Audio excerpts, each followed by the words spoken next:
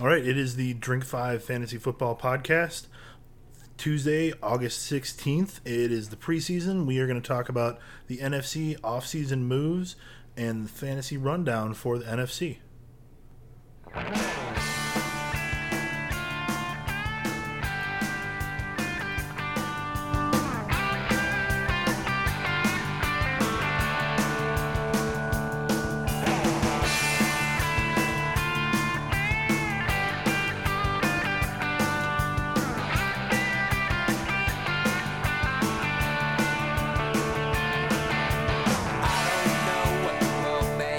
All right, Dave.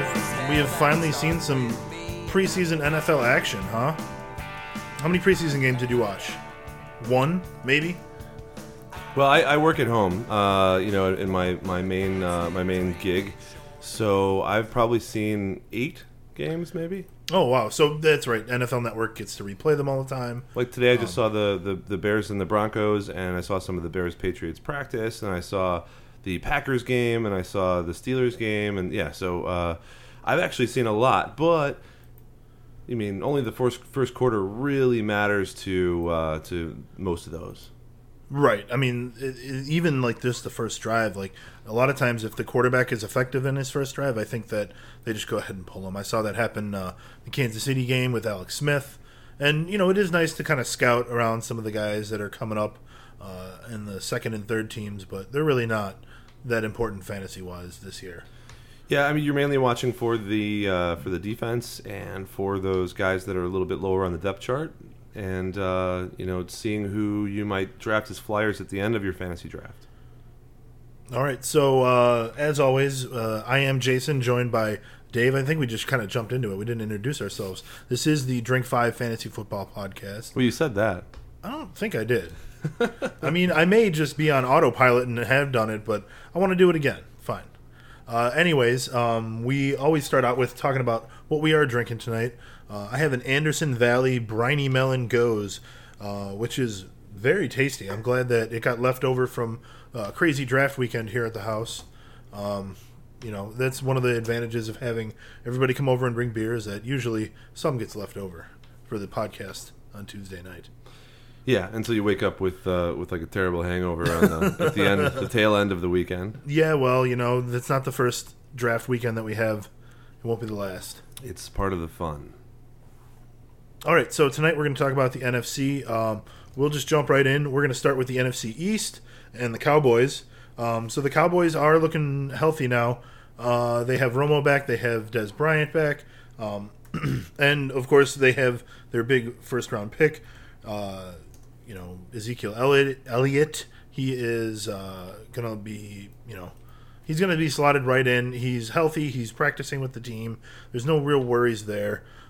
He is being drafted as a top 3 running back. Dave, do you agree with, the hype? Do you think he belongs in the first round to be drafted? Well, it's hype until it's proven. So it's I don't know if there's a agree or disagree with this sort of thing. It's like watching one of those guys like Michael Fabiano on the NFL Network prognosticate on how someone could do. I think the idea that most people have is that Ezekiel Elliott could easily be the number 1 running back in the NFL because he's behind a great O-line, and they're going to go to him a lot. Some of the guys that he has backing him up are still good, but they're all a little older and all a little weathered and beaten down, like Darren McFadden and Alfred Morris. So I don't expect anyone to get the carries unless he proves he can't. Yeah, that makes sense. So moving over to their wide receivers, it's going to be Des Bryant and Terrence Williams again. They both played well in the first preseason game, if that is any kind of indication. They also had their draft pick quarterback play well enough to make them consider probably not signing another veteran guy. Speaking of veteran guys getting signed, we saw not Carson Palmer, of course not.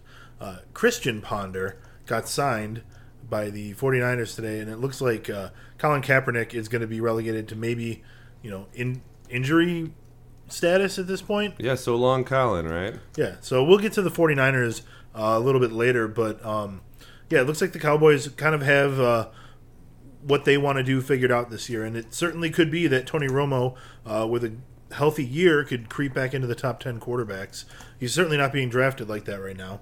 And then you've got Des Bryant, who is being drafted as a top 10 receiver, and that makes sense. And Ezekiel Elliott, also a top 10 guy. And behind that offensive line, I totally buy that. I mean, you can't really get any better than that offensive line. I can't think of one that's clearly better than them in the league. Not clearly. Yeah. All right. So next team is the Giants. So Odell is going to be, I think, as good as he has been in the last couple of years. He's proven that he's going to catch everything that comes his way for the most part. He does have to play, the Josh Norman twice this year. However, I don't think that it's going to be such a big deal. So he is going second overall. And if you can't get Antonio Brown, are you taking him if you're second overall? Odell. The Giants give fantasy players seizures sometimes, right? Mostly I think it has to do with their play calling and scheming, where they'll go 1 year it'll be all Odell, and the next year maybe not as much. Or they'll try to get the running game going, like they keep saying with Rashad Jennings, etc. I'm sure you'll get to that. I just don't trust them very much. I don't usually draft Giants on my team because they haven't been good consistently, standardly for a while. But Odell is the exception to that. I think he's great. I think he's one of those guys that plays a little harder than you want him to because he's going to get injured a couple times of the season with some kind of crazy somersaulting catch. He is a smaller guy, so he has to kind of put that extra effort in. It's fun to watch, but you don't want a guy who has a larger propensity for injury, which maybe he is. Not really sure. But any of these guys that are going to be targeted 7 or 8 plus times a game, they're going to have a higher risk of injury than any of the other receivers. So I put him up in the top 3 for sure. For me, it's him and Julio Jones and Antonio Brown. Yeah, definitely. They're definitely the top tier of wide receivers for me as well. So if you're at the top of the draft, go ahead and draft him. I say you can't go wrong with any of those 3 guys. They are all roughly, I would say, the same sort of risk at injury and the same sort of ceiling as well. Like they all could. Well, I would say Antonio Brown's ceiling is probably a bit higher because he could have 120, 130 receptions, and the other guys I see capping out around 100. Basically because their offenses just aren't as good as the Steelers' offense. So you've got 10th round, or the second wide receiver there, Sterling Shepard. I know you kind of like him. He is their second round draft pick this year. He's starting opposite Odell Beckham, and he is currently going in the 10th round.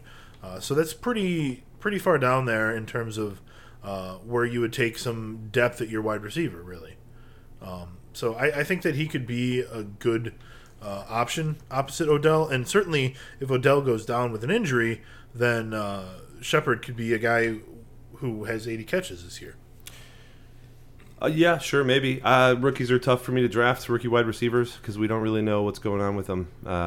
And I think he might have a slightly inflated position in the draft, but then again, if he comes on and he's the rookie of the year wide receiver and he gets the 1,000+ yards and 8 touchdowns, then that's awesome.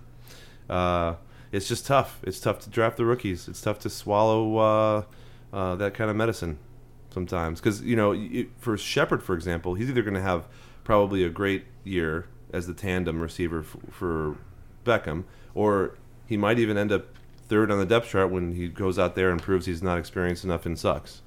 Sure. I mean, it could go either way at this point. And I think that him being kind of a later round pick makes it a little bit safer to just kind of wait and see with him. So Rashad Jennings isn't supposed to be in as much of a timeshare as he has been in previous years. One of the things they said is that they just want to focus on him instead of splitting the ball up as much as they have in the past, which in the past maybe 2 years or so has made all of the running backs on the team basically fantasy irrelevant. Rashad Jennings is also going in the 10th round. I don't like that outlook. You were saying you don't really want any Giants on your team other than Odell, and I kind of agree with that. There aren't really any of them that I would take at the moment, other than maybe Eli Manning as a very late round quarterback.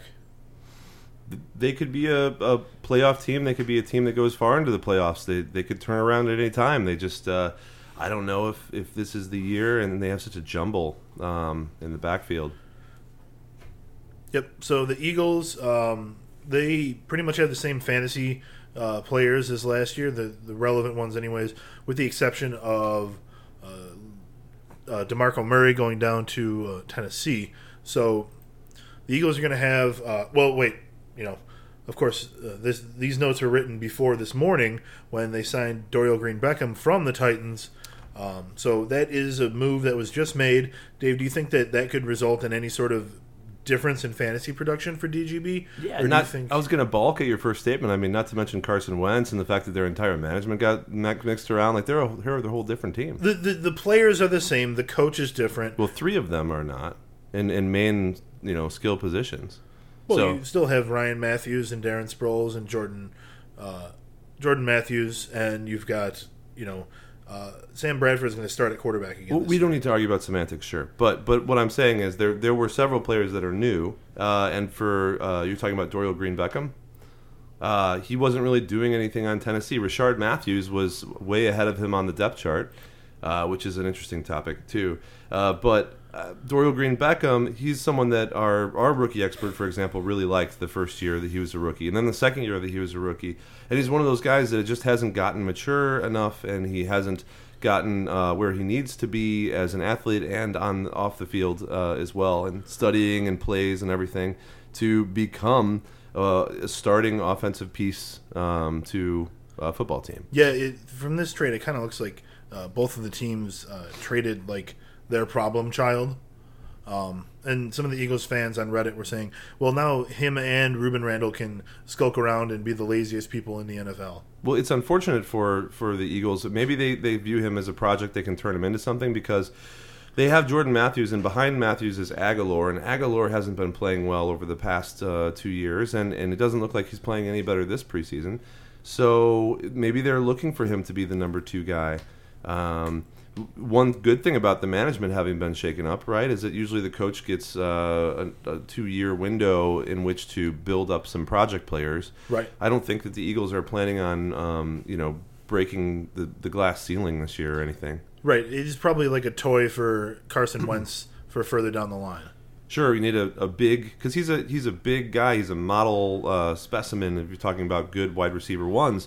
But I don't know if he'll ever actually turn into one. Right. He needs to learn how to run routes better. He needs to learn how to practice better so that he can become, more of a part of the team almost. Yeah, and going back to what you were saying earlier, I guess you're right. I mean, they do have a lot of the same components. I just think they're going to be used differently because the coaches have different mindsets. Sure, I think Ryan Matthews is going to get the ball a lot, but I think Darren Sproles is going to get it a bit more this year. I look for kind of a split between just the 2 guys instead of like a weird 3-back ineffective rotation that they had last year. But like you said, new coach, new play calling, a lot of that stuff is going to be different. I don't think that Sam Bradford is going to be that relevant either way. But Jordan Matthews, he is draftable. Nelson Aguilar, he is not really draftable. Zach Ertz, maybe in a PPR league as like your 10th or 11th tight end, but that would be it. Yeah, I'm always going to like the skill player positions on a team like this, even though they're probably going to throw the ball less. I don't really believe in Ryan Matthews, but I never did. They also have Wendell Smallwood, which in my opinion brings them into what's going to be a boring 3-back rotation, which is like what you were talking about. Well, okay. But we'll see how much he gets used. He is a 5th-round pick. I don't know that he's going to have that much of an effect early on. Yeah. And Bradford threw for more yards than he's ever thrown in his career last year, so we'll see if he improves this year. He could do pretty well, but again, I think the passing offense will be somewhat stifled. So I'm with you. I think as far as fantasy production, you're really only looking at Jordan Matthews and Ryan Matthews, the 2 Matthews of this team. Yeah, the Matthews who are definitely not related. Because of the T's, right? Because the of the T's, yeah, right. See, I just wanted to make sure. It gives it all away. There's the T's. It's a dead giveaway. So the Redskins, they were the NFC East champs of last year. They're going to be starting Matt Jones at running back. His ADP currently sits in the 6th round. He'll get plenty of carries on a team that, they throw the ball well, and there's going to be a chance to connect, that he outperforms his draft position, I think. and that he finishes as an RB2.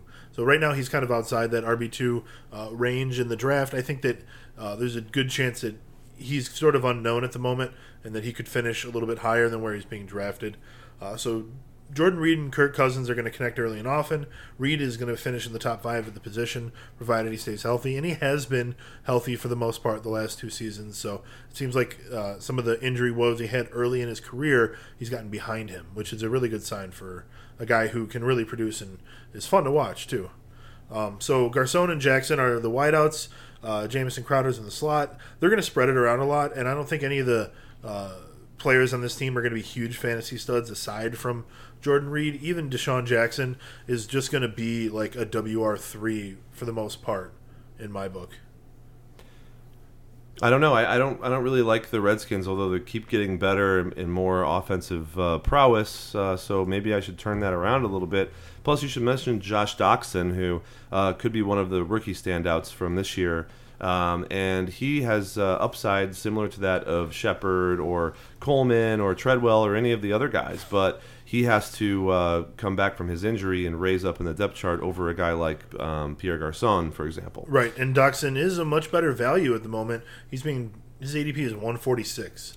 So you can definitely get him for cheaper than those other rookies that you mentioned. Yeah, it's a flyer pick at the end of the draft. And if you have a deep draft and he's going to go, just depends on where. I do like Matt Jones, although he's a fumble monster, and he only had 3.4 yards per carry last year, which is just terrible. But it was his rookie year, I believe. I like Chris Thompson a lot, who's someone that's not really talked about, but at the end of last year, he did really great, especially in PPR leagues. He's a fixture on that offense now, kind of like a Darren Sproles character. And when he was rushing, he had a 6.2 yard per carry, which is way superior to that of Matt Jones. Of course, if you line up Chris Thompson, who's a smaller guy, on the line and have him run between the tackles, then I'm sure that average would go down pretty quickly. Yeah, that's true. It's all about the actual sample that you are sizing, I suppose. Yeah. So, the Redskins, there's going to be fantasy talent there. Kirk Cousins may creep back into the top 10 quarterbacks. I don't necessarily expect him to, because if you're going to say, all right, everybody's going to be relatively healthy, then he doesn't make the top 10. But, that never happens. So he's going to, for instance, he's like the highest available free agent, the best quarterback that didn't get drafted in our Drink 5 draft recently. Sure. I do like Jordan Reed as well, but I don't know what you mean when you say that he's played a lot of games in the past years, because I don't really see that personally. I see 14 last year and 11 the year before, and the year before he had 0 touchdowns. So it's like his production sort of was only last year, really, if you're looking at it objectively. Well, you kind of saw in his previous seasons that he could be good. He just needed to play a lot. I thought he had played 14 games both of the past 2 years. But you're right. Mostly last year was his consistent year. The year before that was still kind of sketchy. So we'll see. But I, for one, think that he's going to be injured for at least 4 games out of the season, which does put a damper on things if you have a guy who gets injured every year. But there's a reason why he's going in the top 5 tight ends, because that's where he's projected to be. Right. And, last year he had 87 catches in 14 games, 11 touchdowns. Yeah, well, it was his 3rd year, breakout year, and here's his chance to be consistent. To prove it. Mm-hmm. All right, so moving on to the NFC North. We've got the Bears. The Bears changed a little bit from last year, but not too much. Mostly it's players departing. So they lost Matt Forte to the Jets, Martellus Bennett to the Patriots. Jeremy Langford is now going to be their starter at running back, and he is being drafted in the 6th round. So I kind of like him. Not necessarily, around there is fine. I do really like the lots of wide receivers early strategy, although having done a couple of drafts now, I can tell you that, as much as you may intend to go into the draft doing that, like any draft, you're going to change what you're going to do based on how the draft is going. And that's what always happens. So, Well, I think it's the spot that you end up in, personally. Absolutely, you're right. If you're 2 or 10, it doesn't seem difficult. For me, I was sitting at like 5 and 6. In a draft where there's 4 or 5 wide receivers already gone, it seems like not the right thing to do. I agree. But You sit there and you're torn about your own philosophies. So we'll see what happens. Sure. So if you are someone who's able to get a lot of wide receivers early and you need to pick up some running backs as starters later, Jeremy Langford, you could do worse with him. They should have a relatively efficient offense this year as long as Jay Cutler can keep the turnovers to a minimum, which, he's gotten a little better at that, but he's certainly not known for that, not like an Alex Smith or someone like that. I still think you're going to see Langford in a huge committee with Jordan Howard, Kadeem Carey, and Jaquiz Rogers. And I think that's kind of what the coaches want, really, is to just kind of rotate their players, blah, blah, blah. They don't think they're going to win, 12 games this year. That's not. You're right. I think everyone there knows that. They're still trying to figure out who the pieces are, so I wouldn't be surprised if we see some experimentation going on. But you're right. I mean, if there's a leader in the backfield, then he's showed that he should at least be given tryouts for that position. He'll be the starter in name, if not in actual activity. But you're right. He may only get 45 to 50% of the carries, and have to split it with 3 other guys.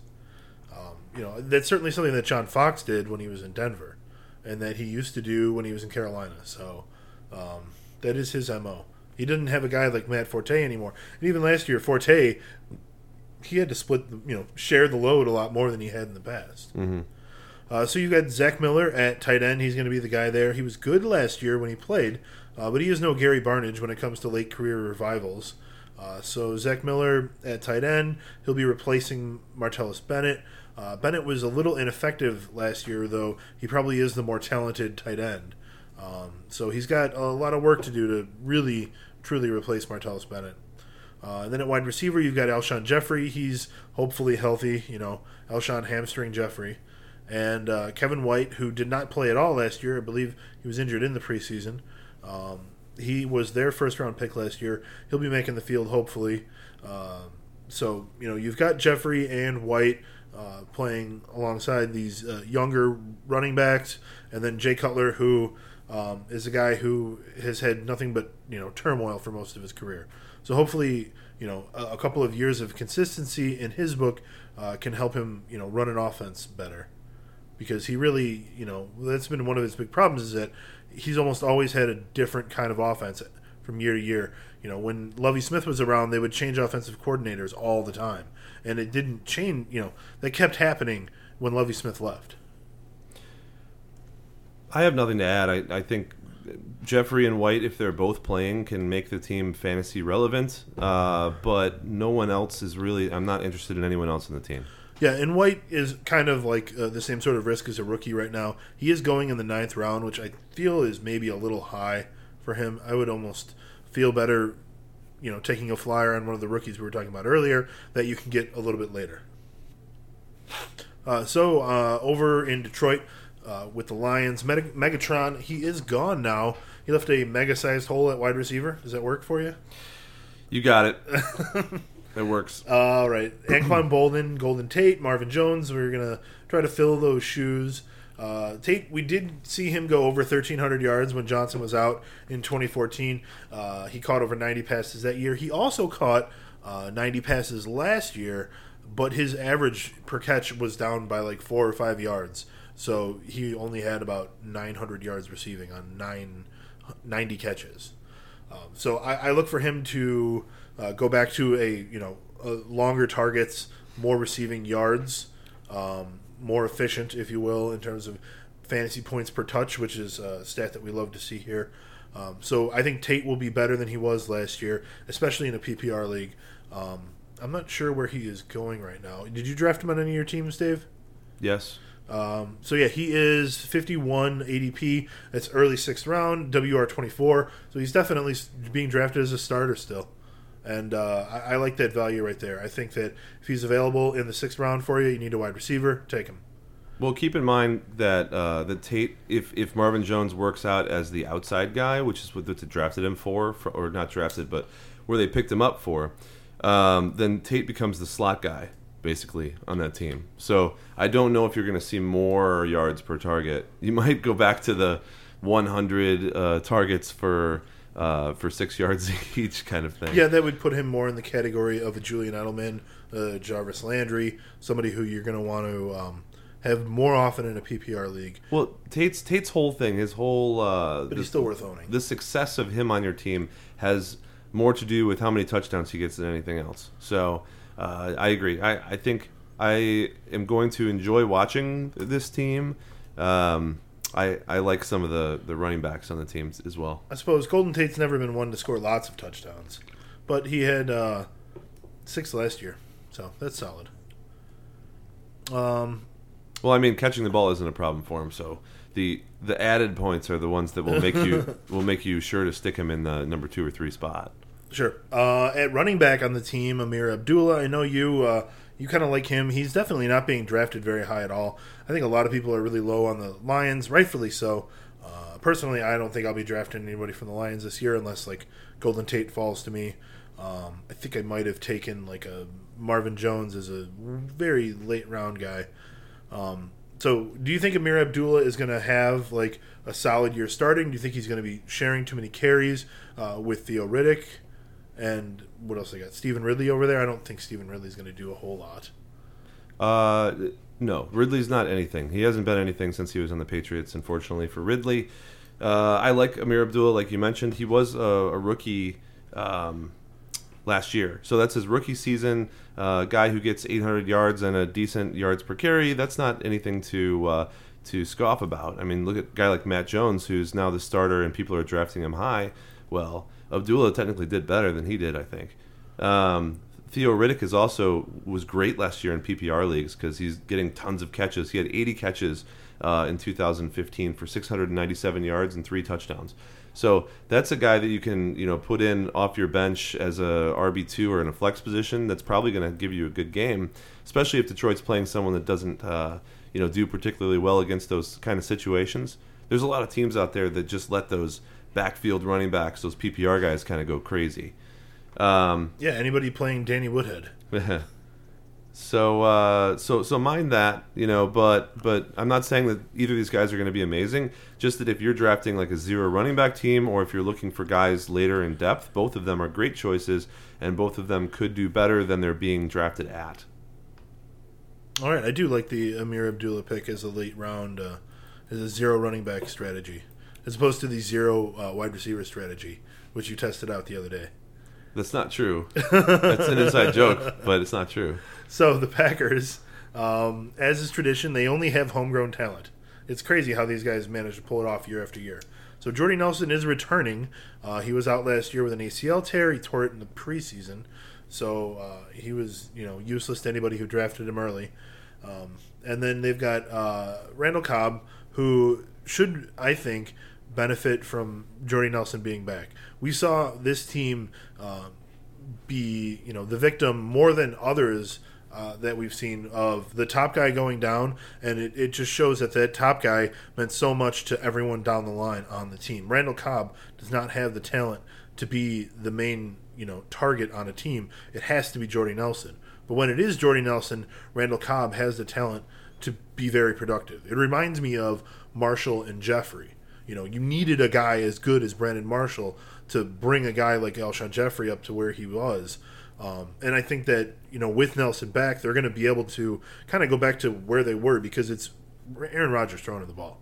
So, it's not like Aaron Rodgers is going to forget how to do that. Well, there's also McCarthy and the fact that he wasn't doing the plays like he usually did last year, and the team kind of fell apart in general. Is he taking over the play calling again? Yeah, he said he will never let that happen again in his career. Smart man. So whether or not that is something that actually was effective in making the Packers a bad fantasy team, that's what they were. Well, if they're a bad team, then they're not going to be as good of a fantasy team. I know, but sure. when I look at the team and say, Randall Cobb didn't play well, and Devontae Adams was a disappointment, and Richard Rodgers didn't do anything, and Eddie Lacy was bad. Like, are we sure that's all on Aaron Rodgers' shoulders? Or maybe this team really isn't as good as we thought it was, and for whatever reason, in the past couple of years, they've just kind of hit it on all cylinders. Well, I'm saying that, Aaron Rodgers and Jordy Nelson kind of mask a lot of that and help make those other guys better. And then this year, you've got Eddie Lacy, who's in much better shape.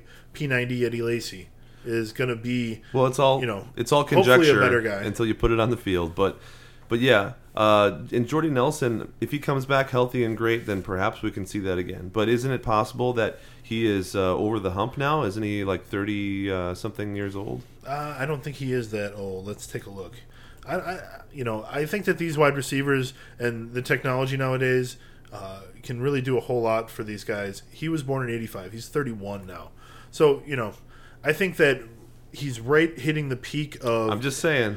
of where wide receivers usually go. So he's been playing since '08. He's got a little bit of mileage under him, but he's not been around like too long. This is not to say that the Packers might not have a successful campaign. This is just to say that these guys on their own merits didn't perform all that admirably. And Jordy Nelson is hitting the sort of end, trail of his career. So this is his 8th season. It's something to think about anyway. But I agree with you. If all those guys are healthy, there's not really a reason why they shouldn't be the top team once more in the NFC North. Oh, well, that's, yes, if they're all healthy and firing on all cylinders, they will be the top team. But the team that did win the division last year is the Vikings. And they should only be getting better, right? I think so. So the Vikings do look similar to last year. They've got Adrian Peterson. He's going at the top of your draft. He's going to finish at the top of the score sheet, provided he stays healthy, and he's been healthy every year except for one. So that's about as safe of the running back bets as you can get, I think. And I think that he'll be very good this year. Teddy Bridgewater should continue to get better. I don't see him being relevant in a regular league. Maybe, certainly in a 2-quarterback league he will be, but he's not good enough to be, a guy who you're starting in a 10-quarterback league, or even a guy who you're using as a serious backup or a streaming option. Well, he's not a bad quarterback, but he's not a good fantasy quarterback. Exactly. And he may never be a great fantasy quarterback, but he'll help the Vikings win games, and that's going to help out a lot of these other guys. So you do have Stephon Diggs and Charles Johnson at wide receiver, as well as the rookie Laquan Treadwell. So Diggs is being drafted highest out of those guys. He has the most chance, I guess you would say, to be the main producer there. However, I think maybe you have a better value with Laquan Treadwell because you can get him for so cheap, and he has maybe just as good of a chance as Diggs. I don't think any of these guys really are like talents that you can't ignore.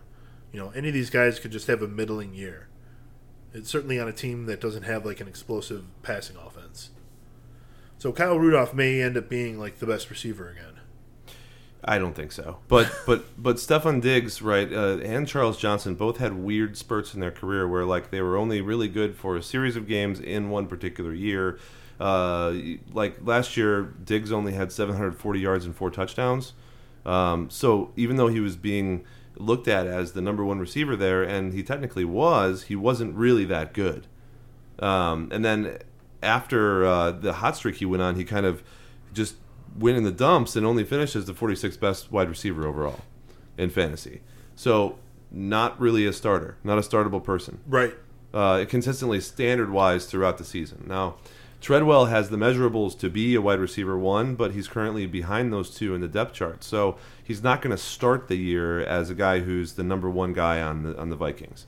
And you're right that the Vikings don't chuck the ball downfield. That's why they ditched Mike Wallace as fast as they picked him up. Because he's not useful to them. Because you don't need a guy who runs 4.4 really fast down the straight and narrow.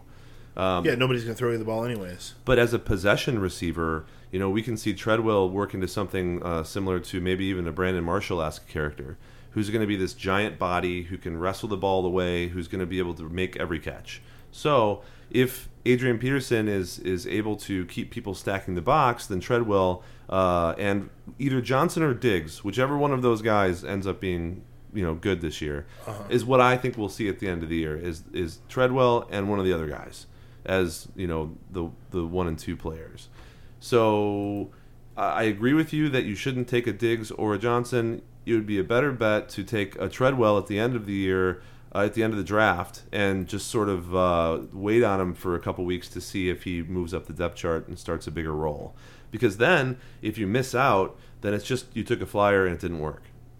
Otherwise, if you're taking one of the the possible other guys like Johnson, who might turn into nothing, or Diggs, who at best is going to have a couple of good games strung together, in my opinion, then you're losing out on that draft pick. And Kyle Rudolph has been consistently rated like way out of the top 10 after, 2 years ago when we thought he was maybe a top 5 guy? Yeah, you're right. Kyle Rudolph is like right around tight end 20. He's not even catching any But, you know, balls like anymore. last year, the best receiver on the team only had like 700 yards. So, Well, exactly. yeah, there's not a whole lot of like big production going on there. All right, so why don't you grab a glass? Let's take a moment, and then we'll jump into the NFC South. Okay.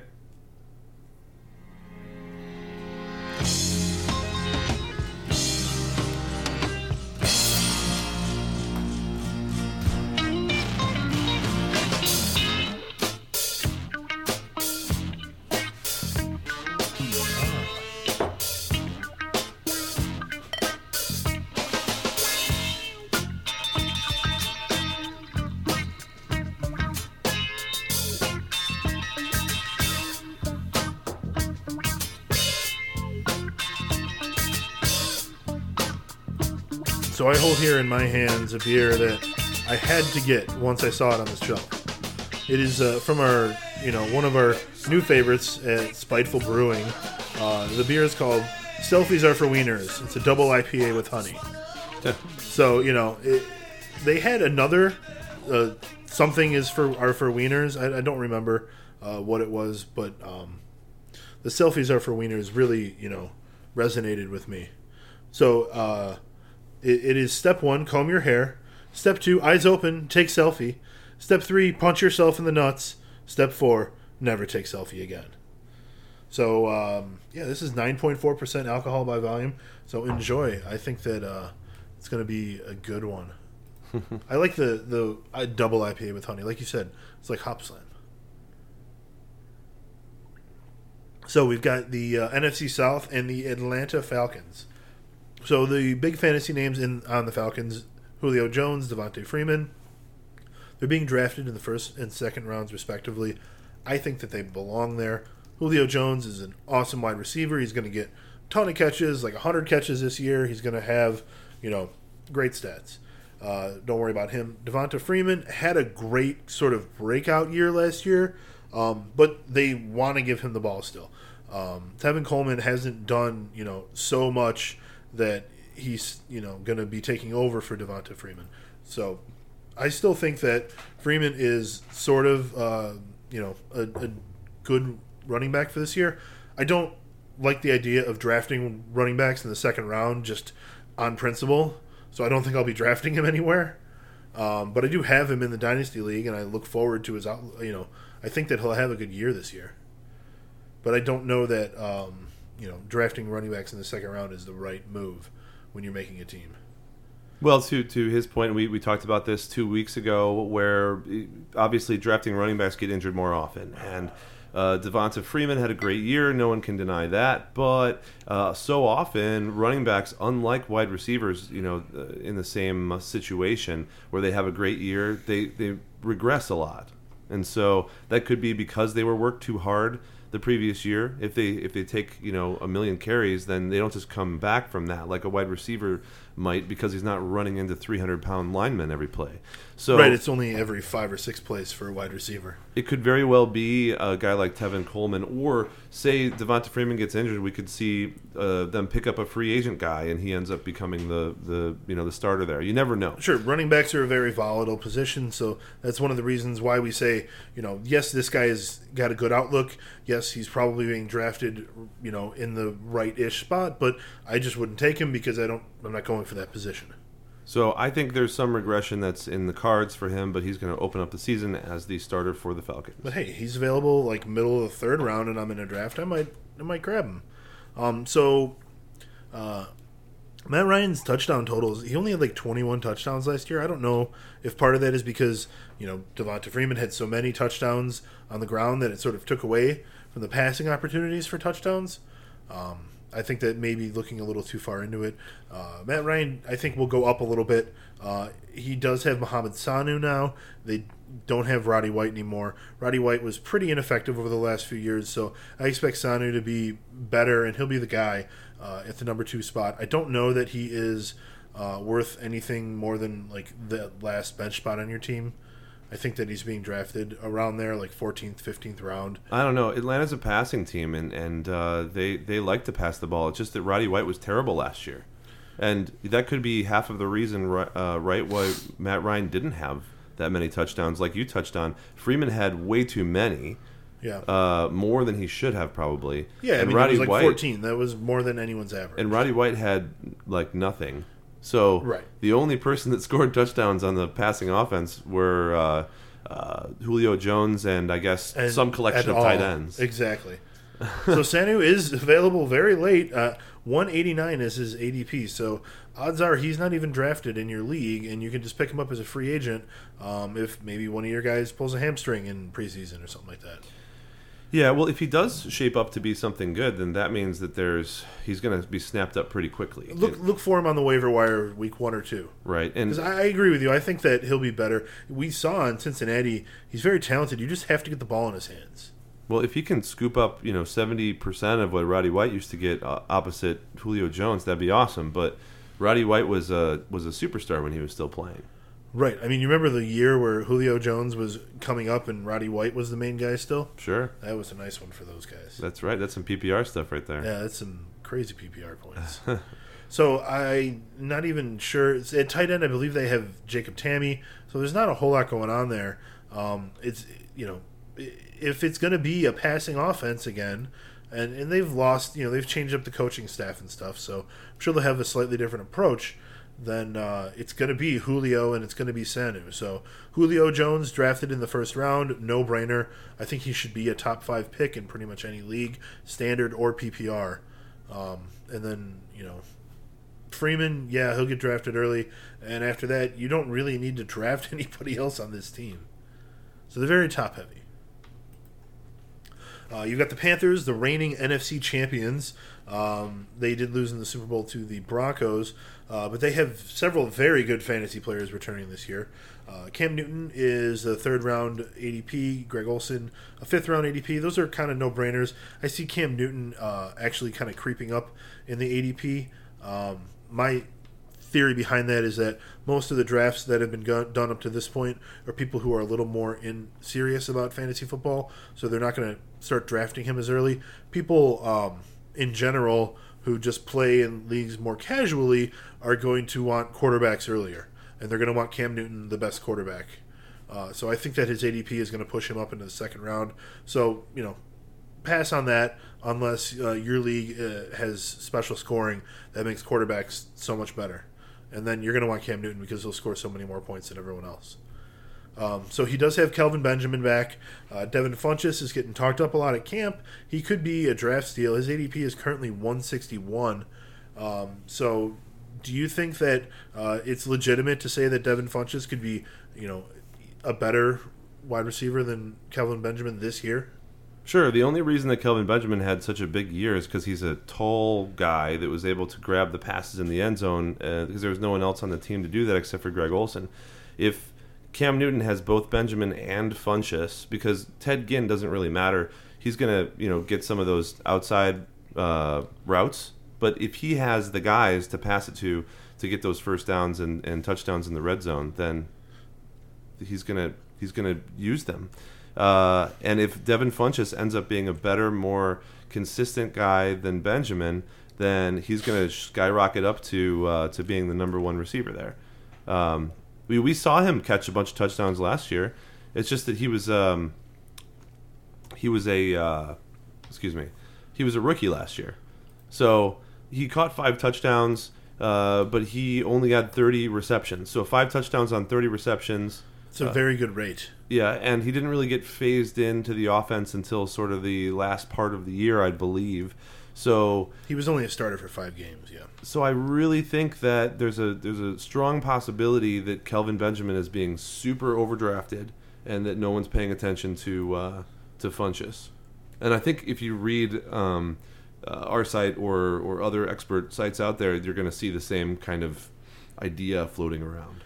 Yeah, so Devin Funchess is maybe one of the better steals of the guys that we're talking about tonight. Or I shouldn't say steal. He's a sleeper at this point because he's being drafted so low. The highest he's being drafted in any of the sites is 144 on FFC, Fantasy Football Calculator, which is a mock draft site. So, he's going to be available in pretty much any draft you're in. So go ahead and snap him up at the end. Definitely would rather have him over a lot of the guys we've been talking about so far. So at running back in Carolina, you've got Jonathan Stewart. He's going to be right where he was last year. He's being drafted at the end of the 5th round. He's the RB20. I kind of see the same sort of production in line for him again this year. I don't see this team's offense really slowing down very much. If anything, they're going to pick up steam a little bit. They've got Jonathan Stewart for the bulk of the carries. They've got Mike Tolbert, and they've got Fozzie Whitaker to kind of change the pace up. But it's going to be Jonathan Stewart 60, 70% of the time. So he's going to be a great starter. His ADP at the end of the 5th round probably means that he's a little too high. For me, I don't know that. But, maybe if you're doing the zero running back strategy, light version, we'll call it, and you take 4 wide receivers, he's maybe your first running back. You could do worse than that. I think that a guy who's going to get 70% of the carries on a team is okay to have as your start, to anchor your team, even if he isn't like top round talent or anything like that. Jonathan Stewart would have probably been higher up in the ADPs if he had played all 16 games, if he was a little younger, etc., because he's had such a good offense. But I'm on the same page. Okay, so moving on to New Orleans, the Saints' main acquisition on offense has been Coby Fleener. So they needed to fill the hole that Jimmy Graham left, and that was left more than a year ago. Ben Watson filled the hole admirably for a little while, but he did not stay on the team. He's over in Baltimore. So you've got Coby Fleener on his own at tight end, essentially, a very pass-oriented tight end who is on a team with one of the best quarterbacks of our time. So I think that Fleener, he's being drafted as a top 10 tight end. He's going at the end of the 7th round right now. I think that that's great value. And apparently he was listed today on accident as part of the 4th team offense. So maybe somebody just reads that little news update and decides to pass on them. No, not today. For the whole offseason. Oh, really? It was up there for the whole offseason. There was they're saying that perhaps it was an intern that had made some kind of a mistake and it was just finally corrected. Well, yeah, you don't admit to that mistake. You blame it on an intern. The intern has been fired. Huh. The person responsible for the sacking has been sacked. I don't know how important of a mistake that is, but it's interesting. And yeah, Fleener should skyrocket. I like Michael Thomas there. I think he's an awesome acquisition. Yeah, he, I believe, is a rookie, right? Or no, that doesn't sound right. Is he a rookie this year? Yeah, he comes from Ohio State. He's a rookie this year as their number 3 on the depth chart. But, I mean, he looks like that kind of big receiver guy that Breeze is going to love. He's 6'3", 212, was a round 2 draft pick, and I think he's going to quickly overtake anybody else who's ahead of him except for Brandon Cooks. So, we'll see. I mean, Willie Snead will be in there as well. It'll be those 3 guys. But yeah, Willie Snead, Brandon Coleman, Brandon Cooks. Not Coleman. Coleman was already tried out, and he didn't really work. Well, like I was going to say, Cooks for sure, and then, Thomas and Snead will battle it at the beginning, but I see Thomas kind of filling that role. Well, they love Coleman because he was 6'6", right? So 6'6", 225 as a wide receiver. He's more like a tight end build, and he never really worked out for the team. He only ended up getting 400, 500 yards, and he couldn't catch some of those passes, unfortunately. Yeah. But, big slot guy. So Drew Brees is going to have fun because he has a lot of targets, and that's what he loves to do. Pass the ball around. So Drew Brees, he is being drafted as the 5th quarterback, 52 ADP. That's early 6th round. He'll probably produce just fine. Is another example of someone who's going to be too expensive for most of our draft strategy recommendations that we did a couple of weeks ago. As Dave mentioned earlier, go back and listen to our podcast from 2 weeks ago about drafting. Before you go draft, you won't regret it. You're going to have a much better draft if you take our advice. I promise. That's the idea. Yes.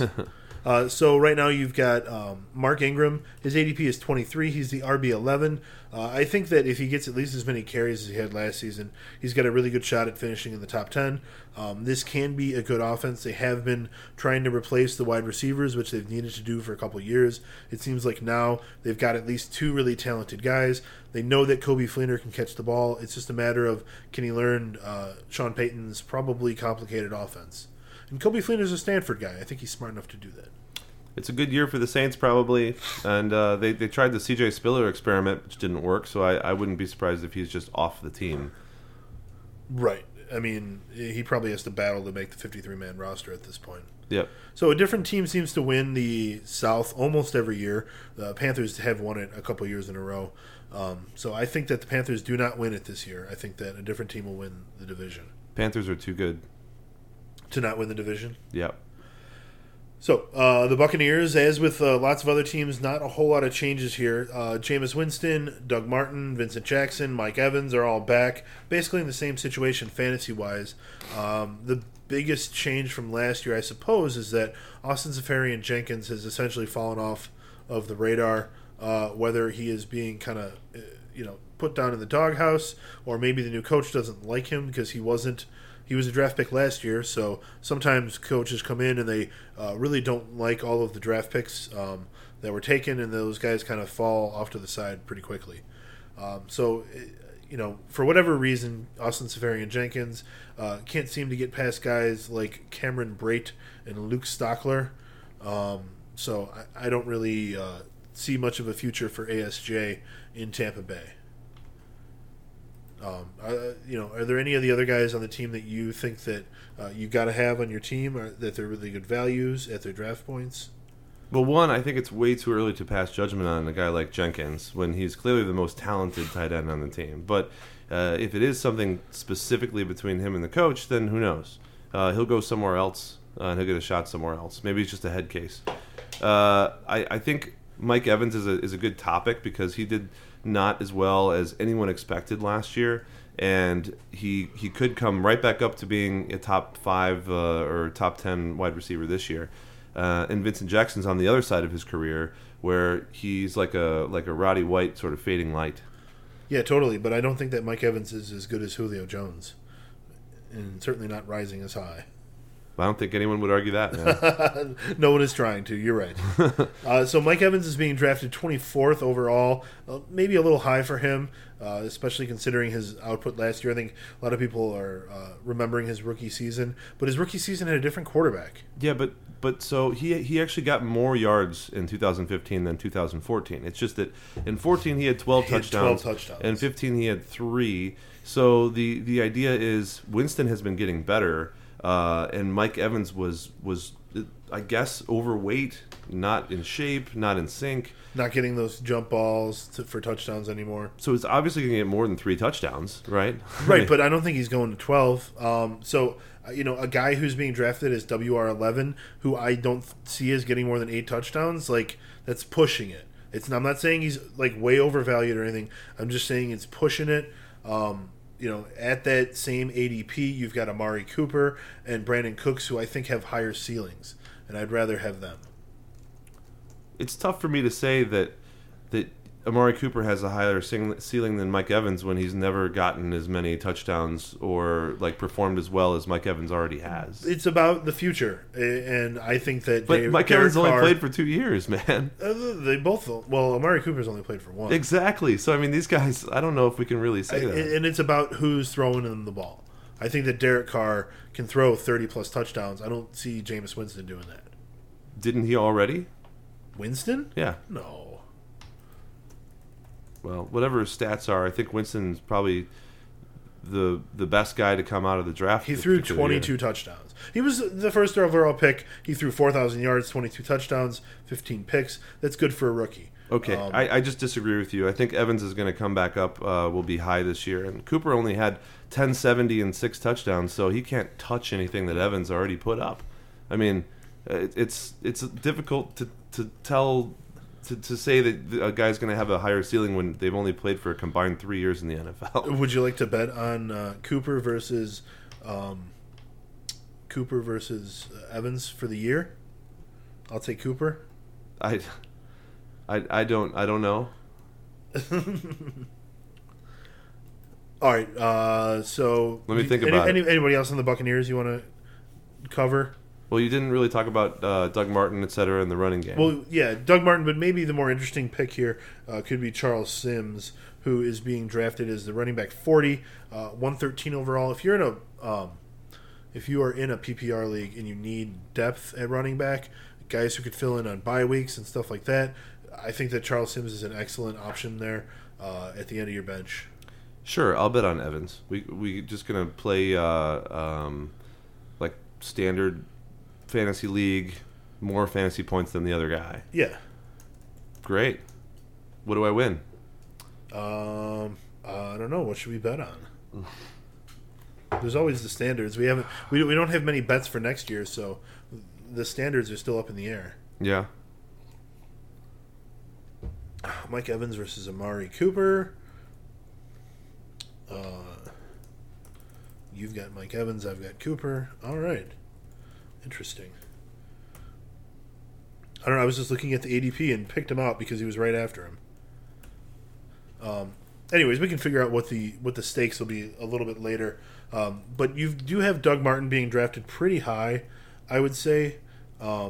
He is the running back 9, 19th overall. If he's in the third round, if he's still available, I may consider taking him. Just because he has such a high ceiling. He is the muscle hamster. He did bounce back last year and have a very good year. And we know that they want to keep him. They want to keep running him a lot. So, do you like Doug Martin? Would you want him? Would you want to draft him this year if he was available late third round for you? We just talked about how our draft strategies for this particular year are not to draft a bunch of running backs. So I'm never going to take him. It's never going to happen. To go second round, third round, fourth round running backs, I'm just going to skip over entirely. Yeah. Even if I do end up taking a guy because I think there's high value in the first, which I have done this past weekend, I'm not going to take any of those other guys because the receivers or tight ends or et cetera that you could take in those positions their value is much higher to me. That said, I think Martin's just as good as any of them. It's just they're a jumble. They're a jumble of guys that will probably run for 1,200 yards and 8 touchdowns.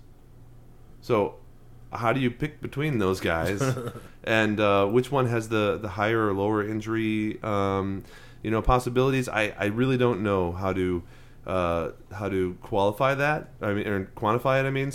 So I'm just gonna take the receivers instead, who have a less of a injury occurrence. Yeah, I'm in the same boat at this point.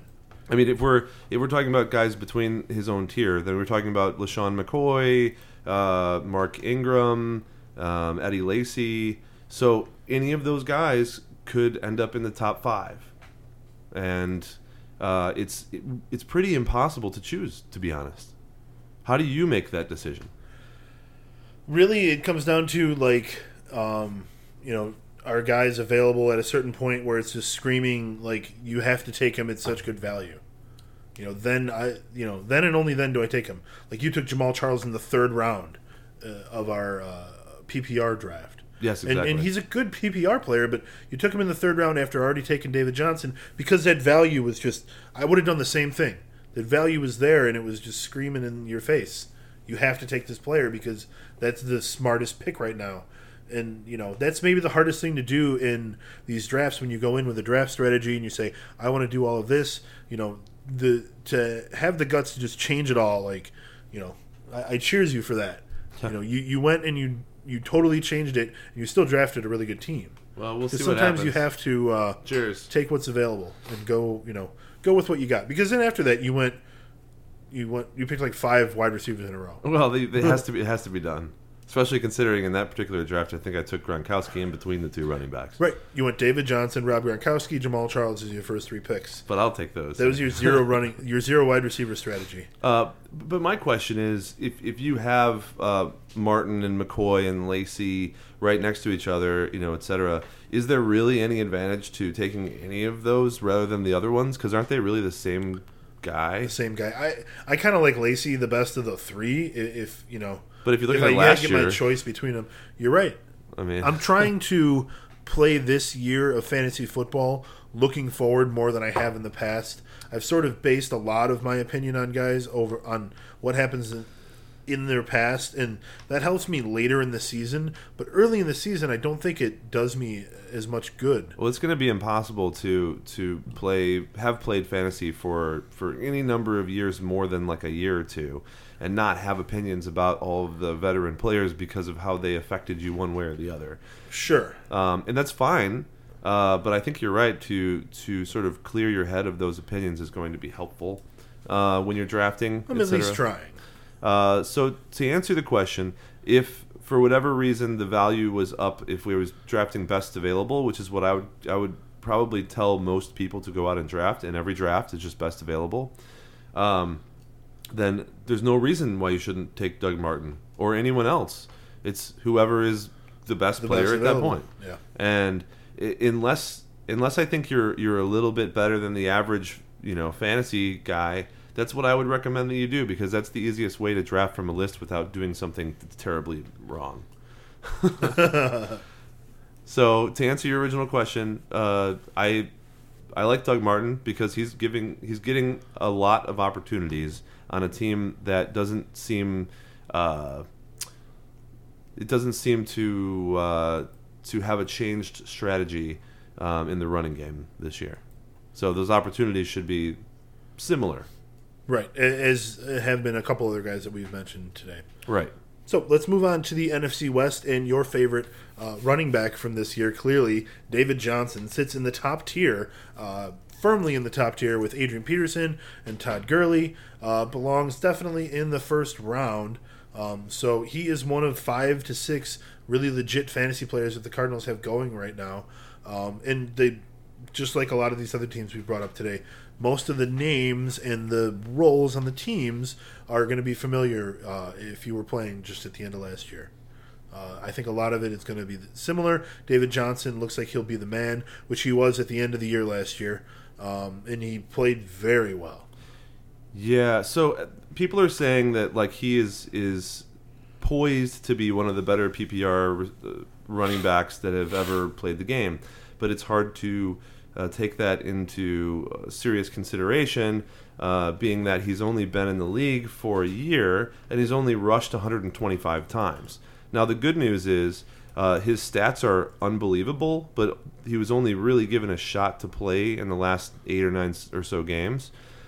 He didn't get any major injuries or concern for injuries, so that's always a good thing to see. Like Andre Ellington, for example, on the Arizona Cardinals, he looked like he was going to be really good, and he just kept getting injured every single time. He got injured twice last year, right? Yeah. When he came back, he got injured again. And so David Johnson, when he originally came into the league and was drafted by Arizona, what did they say? Everybody said, he's like a bigger, stronger, sturdier, faster, better Andre Ellington. Right. I'm like, well, yeah. Yeah, right. on All or Nothing, they were saying, like, we really like this guy, really think that this guy can be the guy going forward. And it was really funny because they were like, the coach especially just said, we have to bring him on slowly. We cannot give it all to him at once. It has to be slow. And, early on, he was scoring touchdowns every time he touched the ball, and he still brought him in slowly. And I think that was the absolute best thing to do. No, let's be fair. So, if you're talking about like the touchdowns, they weren't incredibly high towards the end of the year. He only scored 5 rushing touchdowns and 2 receiving touchdowns. No, he had 8 rushing and 4 receiving. No, that's throughout the whole year. He had. Oh, you're talking about like just in the last. Like week 2 he had a touchdown, and week 5 he had 2 touchdowns. But week 5 he had 2 touchdowns on 3 rushes for 6 yards. So I mean, yeah, it wasn't. You need to add it into the overall stats. So if we're looking at it, he wasn't that consistent with touchdowns because of Arizona's offense in general. Like he had a game where he had 22 rushes for 99 yards and 0 touchdowns. And he had a game where he had 29 rushes for 187 yards and 3 touchdowns. Right. So his stats are sort of padded by these really big games and lots of receptions.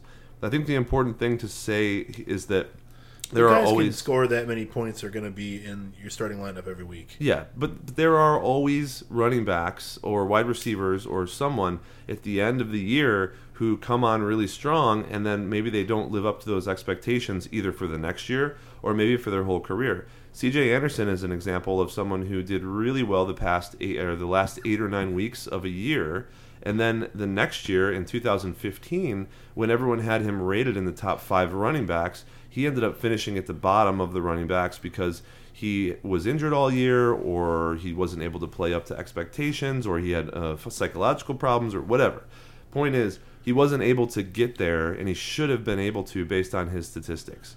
Now, I like Bruce Arians, and I've known him for a while since I was being a Steelers fan. So without waxing on too much about this, my major opinion is David Johnson, he looks legit, and Arians runs his number 1 running back as the number 1 running back. And so that's all you need to know, really, in my opinion.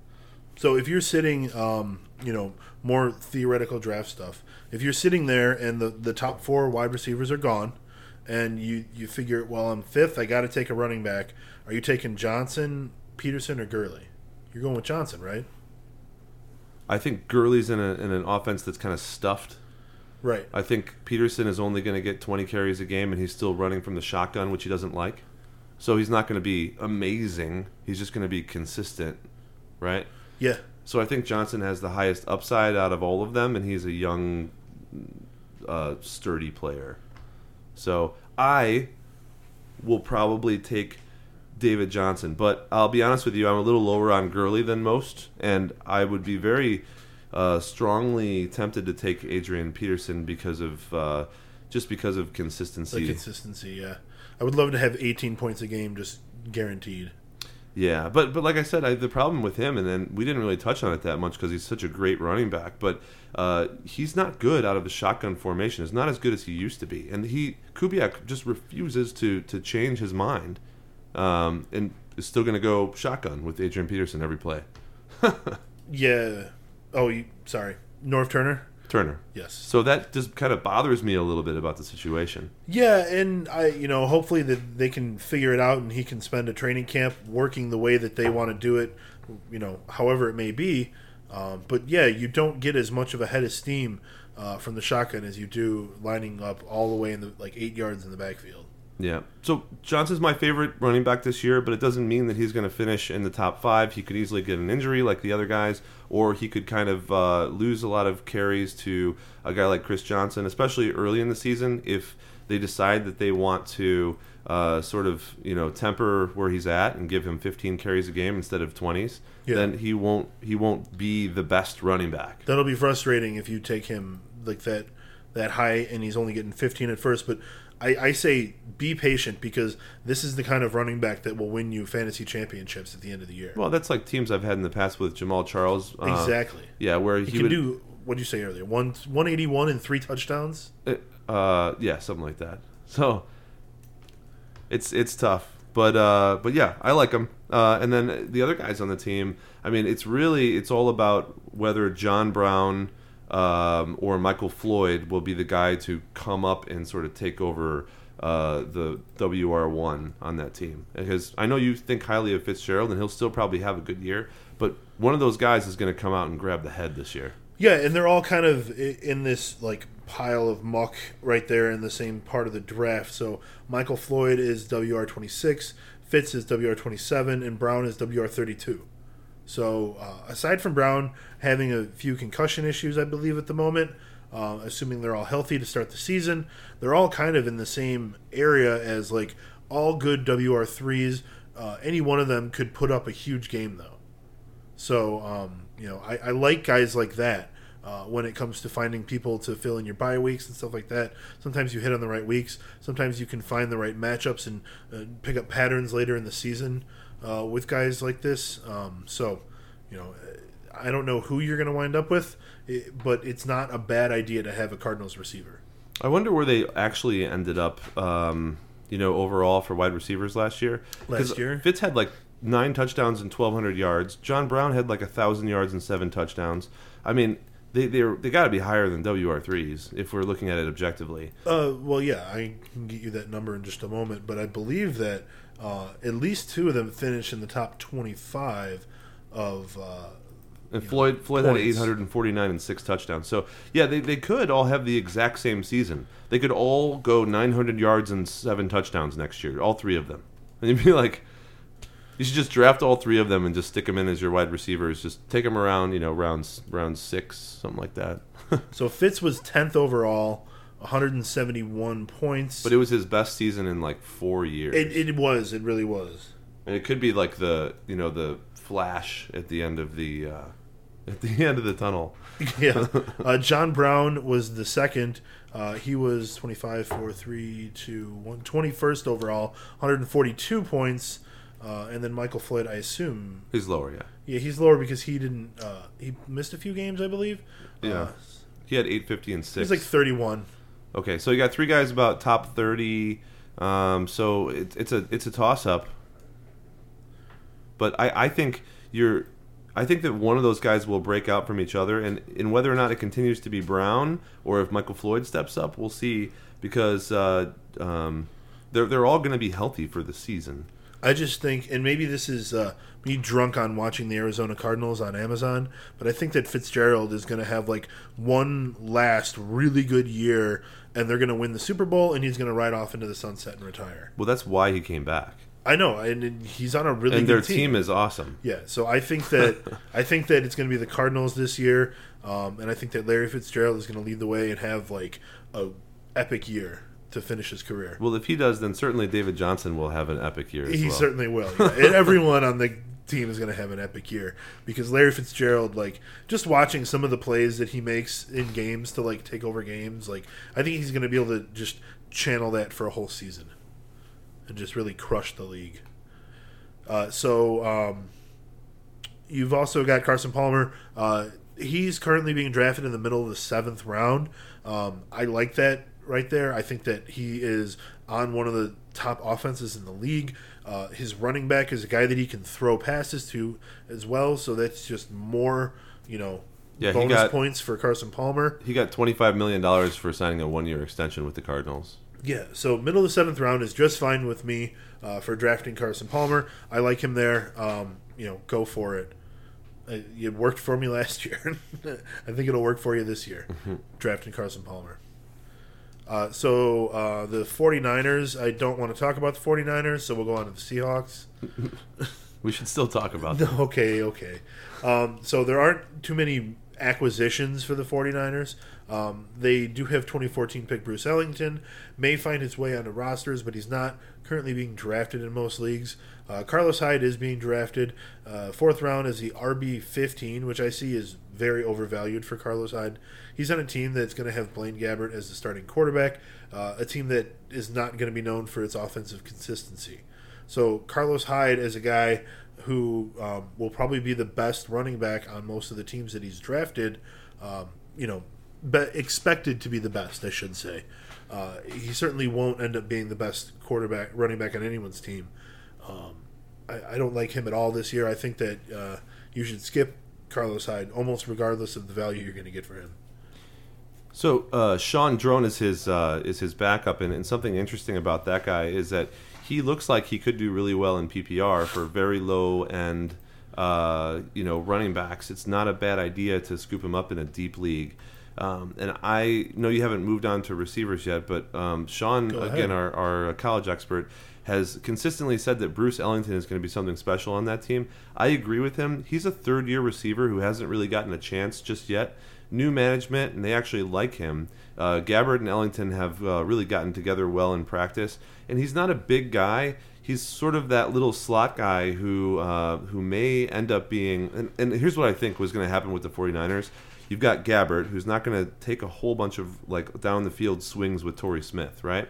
So you're mostly going to get short yardage with Carlos Hyde, PPR running back stuff from Sean Drone, and a whole bunch of like possession slot little ball control passes with Bruce Ellington, which makes Ellington's worth possibly up there in the territory of guys that could be like a wide receiver 2, wide receiver 3 starting on your team because they get so many passes per game. So it's someone to watch, especially because he's not being drafted. Guys who are given so much of an opportunity to run with the ball that They just have to be played. Yeah, I don't care if the 49ers are a bad team. If this guy gets 8 or 10 targets a game, he's still someone you need to look at. Right. And it looks like he might be because really there's nobody else on the team. I mean, they have Jerome Simpson on their team. When's the last time that he did well in a football game? Torrey Smith is their number one receiver, and they don't have a guy who's going to chuck it. They've got Vance McDonald and Garrett Selleck at tight end. Yeah, there's nothing going on. So look for a guy like this to have some kind of a spark, and we'll see if that's interesting. But like I said, it'll be the tail end of the draft anyway. It'll be a flyer that you pick up. It'll be someone you grab in the first week or two. But keep your eye out because a lot of people are saying this. And the bad thing about fantasy football leagues in this day and age, and I say that as someone who's not 50 years old, I say that as someone who's in his mid-30s, what that means for me is that when I started playing, which is now more than several years ago, there weren't as many places that had this kind of information, and certainly there weren't a million apps that gave you updates immediately when something happened. So in order to have a true sleeper in fantasy football anymore, you have to recognize it before the entire world knows about it. And that's the situation currently. That's true. I mean, you can't just rely on picking up guys on the waiver wire. If your team is any good, you're going to be winning games, and you're not going to have a good waiver pick. Well, especially if you're playing on Yahoo or ESPN or CBS or any of those leagues that tell you who to pick, which is kind of... That's true. I mean, we should just start moving all of our leagues to somewhere where they don't just tell you who you need to pick. Right. Here's an alphabetized list of players. Enjoy. Then they're just taking the skill out of the game and making it like a... what do you call those? Just telling... It's like an endless runner. Yeah. Yeah, they're just putting all the options before you, and you just click the button. Yeah, boo. Right, that's not what fantasy football should be. The skill involved is actually picking a waiver wire pick instead of forgetting about it. All right, so the 49ers, the worst thing about them is that they have to play 6 games against the NFC West. 2 games against the Cardinals, the Seahawks, the Rams, teams with, top 10 defenses in the league. So they're going to lose 8 games is what you're saying. Well, off the bat. At least. I mean, it's 6 only against those guys. Oh, yes, of course. Yeah, I could totally see them going winless in the division, and in all those games, the fantasy players you may not even want to start them. So they'll go 10-6, and so you're saying the 49ers? Oh, hell no. Will they be the worst team in the league? They're going to go, 2-14 probably. 2, wow, yeah, okay. Are they going to perform better than Tennessee this year? Is that what you're saying? No, they're not going to. I tried to mix you up there with the terminology. Yeah, I think they're going to be the worst team in the league. Well, it's always hard to beat out the Cleveland Browns, but the 49ers are going to give it a shot. Cleveland Browns have Flash. Yeah, okay. And RG3. That sounds like vapor. Show me where that's been. The 49ers don't even have vapor, man. Where have Gordon? They got none of that. They got Blaine Gabbert. He's vanilla ice cream. Yeah. Well, both teams are kind of yeah. You know what RG3 is? I like vanilla ice cream, by the way. He's Rocky Road. Okay, so on to the Seahawks. Thomas Rawls is going to be replacing Marshawn Lynch, and he did perform well last year when he was replacing him. He's being drafted accordingly. He's currently at an ADP of 31, the 13th running back, and if he sees the 15 carries per game, I think he's kind of worth that spot up there. He's another one of those guys that would fall into the best available. When he's there as the best available, and it's truly best available, somewhere down 36th, 37th pick, I think that you definitely got to snatch him up because he's going to be on an offense that is consistent and good at running the ball. They've got a good quarterback, but a guy who doesn't throw the ball too much. They are going to run the ball a whole lot on this team. Thomas Rawls is going to get a huge amount of carries. We always see Christine Michael hyped, but are you buying it? I don't buy it. I don't think I'd like to say I've never bought it, but I've mostly just ignored it. Well, a couple of things. First of all, you said that they're not going to throw the ball a lot, and it used to be true, but it's not true anymore. Last year they threw for over 4,000 yards, and Russell Wilson had 34 touchdowns. And according to the coach and what everyone was saying, they're going to become more of a passing team. Do you remember last year when Baldwin and Lockett put up these gaudy numbers and they just started passing the ball everywhere? That's the Seattle Seahawks now, man. It's crazy. So watch out for their offense being much better passing than ever before. That said, also in the backfield, I feel like there's a dangerous committee coming because apparently CJ Prosise is a really good running back as well. So you've got Prosise, Michael perhaps infringing a couple touches, and then you've got Rawls, who is still technically, I think, recovering from an injury and not really practicing yet, if I have that correct. I'm not certain on Rawls' status at the moment. But I just want to go back for a second and clarify what I meant by they don't, they throw the ball almost as little as anyone else in the league, only 53% of the time. So, yes, there is a lot of opportunity, and they do rack up a lot of offense through the air, but they are still running the ball 47% of the time, which means they're doing it more than almost every other team. So he's still going to be getting tons of opportunities, even though the passing offense is working well. And that's the sign of a very good offense, really. Sure. His passing attempts have increased every year, so it just looks to me as a trend that they're passing more and more, unless they're performing more plays year after year for the last 4 years. I mean, I don't know the answer. Probably. But I just, last year passing plays per game, they were almost at the end of the league in terms of percentage of passing plays, passing to run. Well, then they were awfully good at it, I suppose. Exactly. They're very efficient when they do throw it. But they're gonna be handing the ball off an awful lot, and that's really good for when you're looking for a running back. 34 passing touchdowns. Yeah. Russell Wilson, man, he's going to be great, I think. Well, we have some, of our friends who think he'll be the best quarterback in the league, and he has never missed a game in the 4 years that he's played. I like to see that.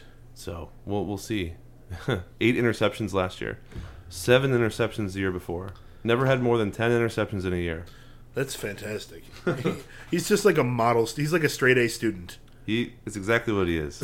He's a little teacher's petty. Which is why he didn't get along with Deshaun Jackson very well.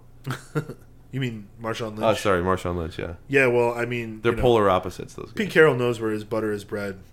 Where his bread is buttered. I don't know. That's not probably the right You've said it metaphor now. to use anyways. So it's out there. whatever that is. I'm a little worried about the Rawls situation. I don't think he so easily just steps in and becomes the guy, especially when he only became the guy before after chaos occurred. Right. It's not like he was the first guy that they turned to. And he got hurt as well at the end of last year. But we'll see. I agree that right now the projections and the percentage game will tell you that he will open the year as the running back. Kind of like the Jeremy Langford situation. If you draft him, you should expect him to be the starter on the team. Right. So Russell Wilson's easily going to be a top 10, possibly a top 5 guy this year. Like you said, 35 touchdowns and only 8 interceptions. This guy is clearly honing in as a very good passing quarterback, not just an all-around kind of gadgety guy that we saw in his first year or two. So Doug Baldwin's going to be the main recipient. But I think the most interesting mystery on the team is going to be Jimmy Graham. His current ADP is 106. He's the 12th tight end off the board. I wonder, he has the most talent on the offensive side of this ball other than Russell Wilson now. I'm so happy to hear that he's actually recovered and he's off the PUP list and he's going to start playing and activating him for practices. Yeah. That's awesome to me. I just for the sake of, the guy, I'm sure he's a good guy, just for the sake of him playing, and I hope that he does well, but that was the injury that's essentially ended Victor Cruz's career. He has gotten a bunch of injuries since then as well, Cruz has. Victor Cruz says he's good to go every year. Right, and we don't see it ever. Well, I've watched a couple shows on this and listened to a couple podcasts, and some of the doctors that have been brought on as guests, for example, when talking about the patellar tendon tear, which is a particularly bad injury for athletes, as you just mentioned, and has ended some careers of people in basketball and football. They were comparing it to when they first started having ACL and MCL injuries, and the doctors weren't really sure how to fix it, so they were never able to put him back to 100%. Okay. They're saying that perhaps they've gotten there now, and that even something that seems so bad like that can finally actually be repaired to an almost 100% recovery. So that's excellent. We don't actually know that to be the case, and nobody does. But the fact that he is looks like he can go out there and play football, is something I don't think any of us thought would happen. I think we all thought he would start on the PUP list and maybe come out and try week 8 or something. Yeah, and it looks like he'll probably be able to start the season with the team or early in the season with them. So, and you know, like you were saying, they are getting better at these surgeries all the time. It seems like ACL surgeries are, ever since Adrian Peterson came back from his, I think that was sort of like the herald that, like, look, you know, we know how to fix this now. And a lot of guys are coming back from theirs now. Well, the sports medicine is the pinnacle of medicine because that's the most money. That is where all the money is. And absolutely. So if these doctors are getting paid millions of dollars to perform surgery, which they are, you know, maybe not directly from the player, but they're getting their money, you know, from the teams. The team is protecting their investment. Yeah. And so if the doctors are making that much money, then they are going to concentrate on being literally the best at this thing. So you have guys that probably might not even be able to perform some other operations, but they can repair an ACL while they're sleeping. Sure. All right, moving on to the final team. We've got the Los Angeles Rams. Remember, Dave, the Los Angeles Rams now. They're no longer in St. Louis. Their main feature on offense is Todd Gurley. We've brought him up a few times today already. He's currently the RB1 in the ADP on Fantasy Pros. He is being drafted 3rd overall after AB and OBJ. So I'm fine with him being the first guy off the board. I am not as down on Gurley as you maybe are. But hey, listen, I don't think he's the number 20 running back. Right. That's saying you're moving him from 3 to 4 is almost like saying, "Oh, I'm down on the guy," just because he's being, he's held in such high esteem. Yeah. But I really think that he could benefit from a better offense. If he had a better offense, I would feel more comfortable with that. I just fear that a guy like this could have sub 10-point games like 4 or 5 times during the year. But he has, because the team isn't going to be very good. Like last year, he had games where he had 19 yards or 41 yards or 48 yards. Right. There's going to be days when when the whole Rams offense gets 150 yards, and that's it. And he's not really a PPR guy. He's had a couple games where he's caught 2 or 3 passes, but he doesn't on the regular catch a whole bunch of stuff in the backfield. So if it's, if I have the 3rd overall pick, I think I'm still going to stick with the wideout. I'm going to take whichever of the, Antonio Brown, Odell Beckham, Julio Jones isn't taken at that point. I don't think I'm going to go with Gurley quite that early. So the other guy on the team is Tavon Austin. He's really the only other draftable player on the team, and he's being taken at the end of the 12th round. So that's just wide receiver depth. He is a guy that can score from anywhere on the field. That doesn't mean it happens every game. In fact, he tends to be a very streaky player from my memory. I wrote an article about a guy a long time ago when he first entered the league, and that was back in 2012. And it was for the same team, although they were in St. Louis. The guy's name is Brian Quick, and he's still competing for positions for the Rams. I think personally, based on the Rams and what they are in their organization and what their depth chart looks like, that Brian Quick could end up being a guy who excels in whatever offense is being created here. Now, it doesn't mean that he's going to be awesome this year. I just think that his measurables are so awesome, and the reason I wrote the article and felt compelled to is because this guy came out of school with some of the best measurables I've seen. He's 6'3", and he was really fast and had a really high vertical leap and really big hands. It's those things like... They don't call him Brian Quick for nothing. With Dorial Green-Beckham, for example, where you look at the guy and you say, well, he's obviously going to be a basketball player or a football player or something. It doesn't mean that they actually are going to end up being amazing, but they have the ability, the pure physical ability. He looks like an athlete. To do it. So... that's kind of my pick if we're talking about deep sleepers in a big league. I like Brian Quick to break out this year in a big way, finally. But you should know that I also said that last year, and he ended up with 10 receptions for 102 yards. So this is certainly not something to bet the bank on. I think every team has at least one guy on it like that. I mean, why else do they keep around so many guys? It's because they think that they do have value. I'm sure they all have several, at least one fantasy relevant guy for sure. Yeah, this intrinsic value this inherent value, rather, better word, that they see in that kind of a player. So other than that, I agree with you. I don't think there's a whole lot of fantasy value, and I don't think we're going to see Jared Goff, at least not right away. So the only person on the team is Todd Gurley and the occasional Tavon Austin highlight reel. Right. That's about all she wrote for the Rams this year. So they've got Case Keenum starting at quarterback. They've got help me out here, Carson Wentz. No, it's Case Keenum. Right now it's Case Keenum, but they're going to have the rookie. No, I don't think so. You don't think they're going to have the rookie starting this year? Jared Goff? Yeah.